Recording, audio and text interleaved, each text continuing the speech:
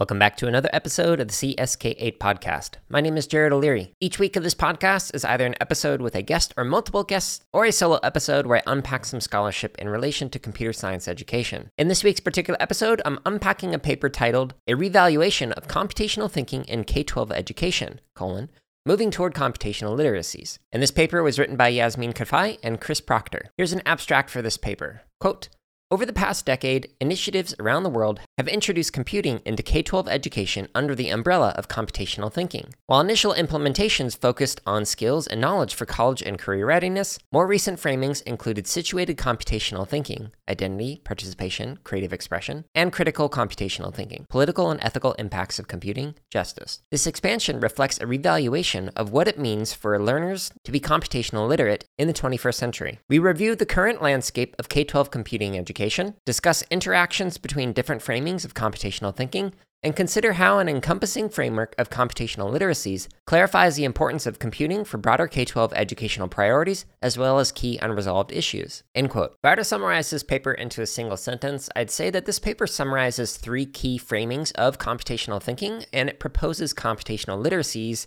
in place of computational thinking. All right, so this paper can be found in the show notes, which is at jaredoleary.com, where there are hundreds, if not thousands, of free computer science education resources, including a link to bootuppd.org, which is the nonprofit that I create 100% free elementary coding curriculum for. In the show notes, you'll find links to other podcasts that are relevant to this, as well as a direct link to the paper itself, which at the time of this recording is available for free. And it's only about 5 pages long, 6 pages if you include the references. I will, however, say that I highlighted more than I did not highlight when reading through this particular paper. I really enjoyed this episode, so if Yasmin and or Chris are listening to this, I would love to have you on to talk more about this, as well as your other research and publications that you've done. All right, so this paper begins with a very quick introduction into computational thinking, talking about Jeanette Wing's definition of computational thinking, and then doing a very quick overview of how it's kind of changed or evolved over the years. In particular, the authors argue that computational thinking was initially framed around problem solving with computers. However, some scholars and educators have suggested that we should instead focus more on, quote, understanding of the values, biases, and histories embedded in computational technologies and cultures which run on computers. Such an expanded framing of computational thinking will include pragmatic, social-cultural,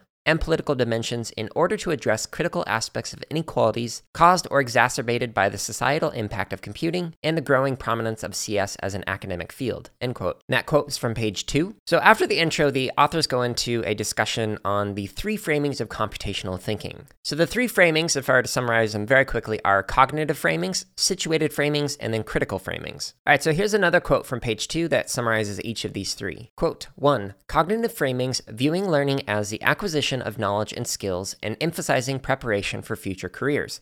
2. Situated framings viewing learning as identity formation through participation in disciplinary practices and emphasizing creative expression and social engagement in digital media. And 3, critical framings viewing learning as developing an understanding of how realities are shaped and emphasizing strategies for resisting marginalization and oppression, end quote. All right, so in the following couple of pages, the authors kind of dive a little bit deeper into each one of these 3. So in cognitive framings, there's a tendency to focus on students' outcomes without paying attention to how their learning is embedded within social and cultural contexts. So this specifically focuses on what students are learning. So for example, like some misconceptions around programming or some of the challenges that they experience when they are programming or like debugging or something like that. But it doesn't necessarily take into account, does the student feel welcome within that environment? Do they feel like they belong, etc.? It's more focusing on what they know rather than how their contexts impact what they know and what they learn. On the other hand, situated framings take into account the different identities in relation to the context in which learning occurs. Here's a quote from pages 2 and 3. Quote, situated framings of computational thinking understand learning in terms of identity, practice, and participation, and see computing as a vehicle for personal expression and connecting with others alongside and intersecting a plurality of other literacy practices. Here, applications are focused on connecting the learning of programming with students' prior interests, including music, storytelling, or most often, video games, end quote. The way the authors describe situated framings is that learning is situated within a community of practice that has some shared goals and values. And the focus is on maybe kids being able to express themselves through code or through computing. And if that sounds familiar to you, that's because I've had many guests on who I would argue use a situated framing of computational thinking if they were to promote computational thinking. But if we expand beyond computational thinking and just think of computing in general, general or computer science, many of the guests have discussed the desire for students to be able to express themselves, and I have done so as well. So like our curriculum at Boot Up is heavily focused on situated language and learning. So one of the authors that they cite in here, James Paul Gee, is a professor of mine. I've read several of his books on this topic, so it heavily informed the curriculum that I was creating, which also heavily informed the PD that we do at Boot Up. However, the way that we also describe things can also fall into the category of a critical framing, and it depends on what way you were to approach the curriculum that I use or the PD that we facilitate at Boot Up. All right, so a critical framing is, quote, contextualizes cognitive and situated practices within broader cultural formations such as race, gender, class, and language. One mode of criticality, computing in the world, focuses on understanding the role of computational infrastructure in society, and particularly its role on reproducing oppression, end quote. That's from page 3. Now, if we flip this critical framing, we could also look at the world within computing culture. So, for example, taking a look at the sexism that has gone on within different corporations, such as like in some gaming communities, etc. That is a way of looking inside the culture of computing, rather than looking at how computing impacts cultures outside of that. Now, the authors do mention that there is overlap between these. It's not like you just have to be one or the other. So while I mentioned that I'm heavily influenced within the situated framings and scholars within that area, we also have the opportunity through the curriculum and the PD to dive into the cognitive or the critical framing. It really depends on how you use the curriculum, because they're designed for multiple use cases rather than just, hey, everybody, you're all going to learn this exact same thing and create the same product through this project. Instead, it's more of, here is an idea or a foundation that you can build off of, and you can explore this in different ways. It could focus more on your identities as an individual and maybe even some of the oppression that you experience or people that you know, or it could focus on your interests, or it could just focus on exploring different concepts and practices within computer science. It depends on how you as the learner explores the resources, but it also depends on how somebody facilitates the use of those resources. For example, are the example projects a model or a mandate? Are you creating the exact same thing and replicating it? Or are you using it as a model to say, oh, here are some ideas, but I'm going to change it and make it my own? While I prefer the latter, I prefer to use it as a model that you can remix and expand and make your own to make it interesting. I have seen other educators use the resources that I've created as more of a mandate. And just because I have a preference for one over the other, it doesn't mean that you can't use it a different way. Okay, so after this framing of the 3 different types of computational thinking, the next section is titled Moving Toward Computational Literacies. So they mentioned that they use the term literacies to account for like the different ways that people can engage with computing, rather than just saying there is one computing literacy. And this use of the term draws from a variety of different fields, such as like learning sciences, and I've seen it in media studies, etc. So here's a quote from pages 3 and 4 that actually defines, well, what exactly is computational literacies? What does this mean? Quote, we define computational literacies as a set of practices situated in a social-cultural context which utilize external computational media to support cognition and communication. Computational literacies encompass phenomena at scales from the individual to the societal, as well as connections between 3 phenomena and the media which supports and shapes them, end quote. Okay, so let's kind of break this down a little bit. So the first part, we define computational literacies as a set of practices situated in a social cultural context. Okay, so the things that you would learn through computational literacies are relevant within the real world. That's kind of like one way that you can look at this. So instead of just learning a concept for the sake of learning a concept, it's, oh, this is embedded within something you actually use in social cultural context, so outside of the classroom. So rather than call this a set of concepts, it's saying practices. So practices is something that you do rather than just conceptualize or understand or think through. So this is much more action-oriented than the word computational thinking, where you're just thinking. You don't necessarily have an action associated with that, although you certainly can. The wording itself does not lend itself to a doing, but instead of a conceiving or thinking through. Okay, so now let's look at the second half of this sentence. So the first part was talking about practices situated in socio-cultural contexts, which utilize external computational media to support cognition and communication. So it's saying it utilizes external computational media. Okay, so rather than just thinking computationally, you're actually using media, specifically computational media, in those practices that you're doing. This is very different. Computational thinking initially started as like thinking as a computer scientist or thinking as how a computer might solve a problem. And in my opinion, it moved so far away from that that you didn't even need to think about computers or computer scientists at all to engage in this very watered down version of problem solving that happened to be labeled computational thinking, simply because it has some labels within it that were related to computer science, like decomposition, abstraction, algorithms, pattern recognition, etc. This definition of computational literacies, however, specifically focuses on computational media, so it's bringing it back to computing, not just thinking. But the very last part of this, of supporting cognition and communication, I like the fact that it helps with the thinking side of things, the understanding, cognition, but also how to communicate. It's important for people to engage in computational literacies, not just as a problem-solving tool, but to also be able to communicate things. And if we go to that second sentence where it was talking about the phenomena on the scale from individual to societal, it's important to be able to communicate as an individual how computing is relevant to you, but also how it impacts society. So for example, if you're going to go into more of the critical framings of computational literacies, thinking of how computing can oppress others, either intentionally or unintentionally, being able to communicate that and to be able to understand how it does that, and then engage in practices that can have an impact on that, hopefully improve that, is important. And then the very last part, so the quote of connections between these phenomena and the media that supports and shapes them, is saying that there's a relationship between the two. So rather than having unidirectional, like this computing device has an impact on people, but people don't have an impact on computing, it says that there is a relationship that you need to figure out how one shapes the other, and vice versa. And I think this is very important. So after that little bit of a ramble, I'm going to read this quote again one more time from pages 3 and 4. Quote, "We define computational literacies as a set of practices situated in a social-cultural context which utilize external computational media to support cognition and communication. Computational literacies encompass phenomena at scales from the individual to the societal, as well as connections between these phenomena and the media which supports and shapes them."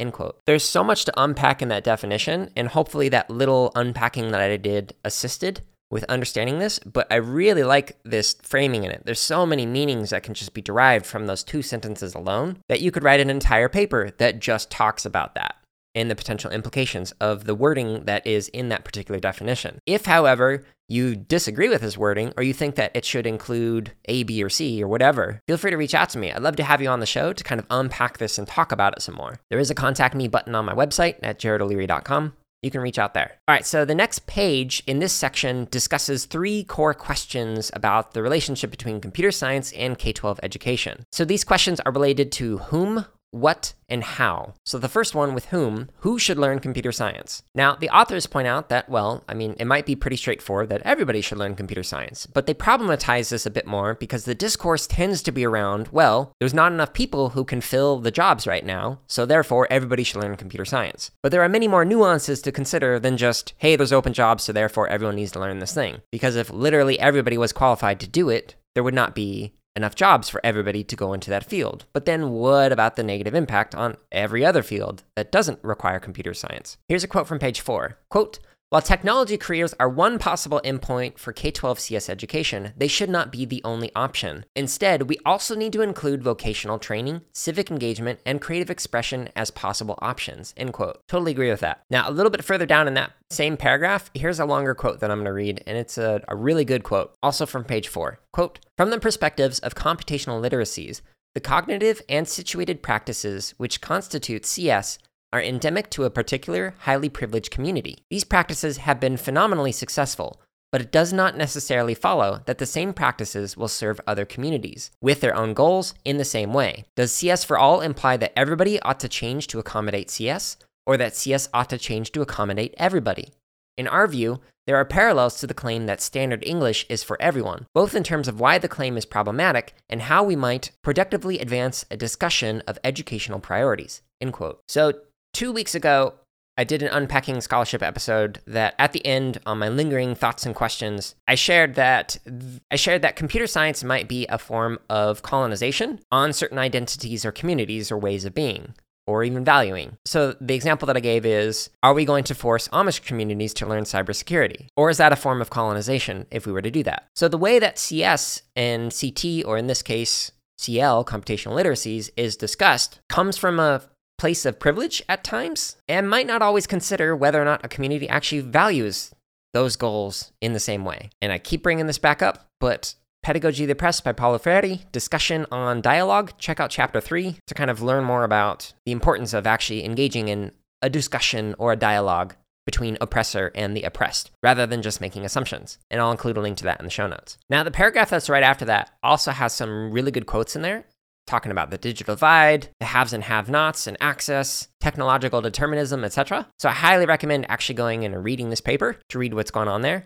But even though I've got the majority of this paper highlighted, I can't read all of it just because of copyright issues and whatnot. So check it out. It's on page 4. Left side starts with paradigms, etc. All right, so the second question on the what. So on the top right corner of page 4, the authors discuss how when you define literacies and what it means as who is literate and who is not, this is a way of defining what practices are considered to be legitimate and what are not. So thinking of like Levin-Wenger's legitimate peripheral participation, which is a key part of communities of practice. If you haven't read up on that scholarship, it's very interesting and very seminal. Maybe I'll do an unpacking scholarship on that. And the authors mention that it's important to think through these forms of legitimization because, quote, such definitions could be helpful in constructing pathways to educational opportunity, but they could also contribute to blaming victims for their own marginalization. In our view, the question of what to teach in K-12 CS need not have a single answer, but could instead have many answers grounded in the computational literacy practices of diverse communities and cultures, end quote. Yeah, so that last part in particular just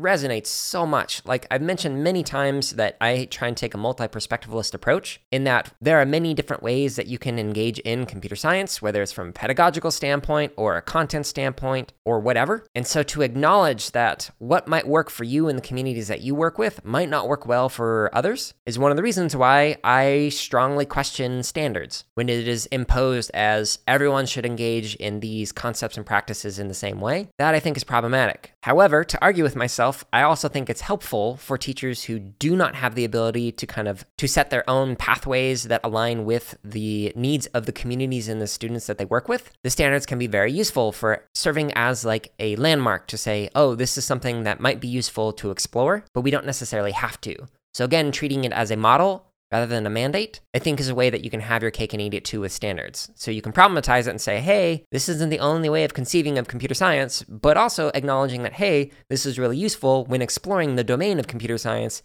if you don't have much experience guiding people through the domain. All right, so the last question that they have on here is related to the how. So, quote, how should we teach computational thinking? Should it be taught as a standalone topic or integrated within other K-12 classes? Despite considerable evidence that learning computational thinking does little for students' general problem-solving abilities, we noted above that decontextualized curricula and assessments dominate current K-12 CS education initiatives. End quote, from page 4. Again, that really resonates. And so does the following quote a little bit further down in the paragraph.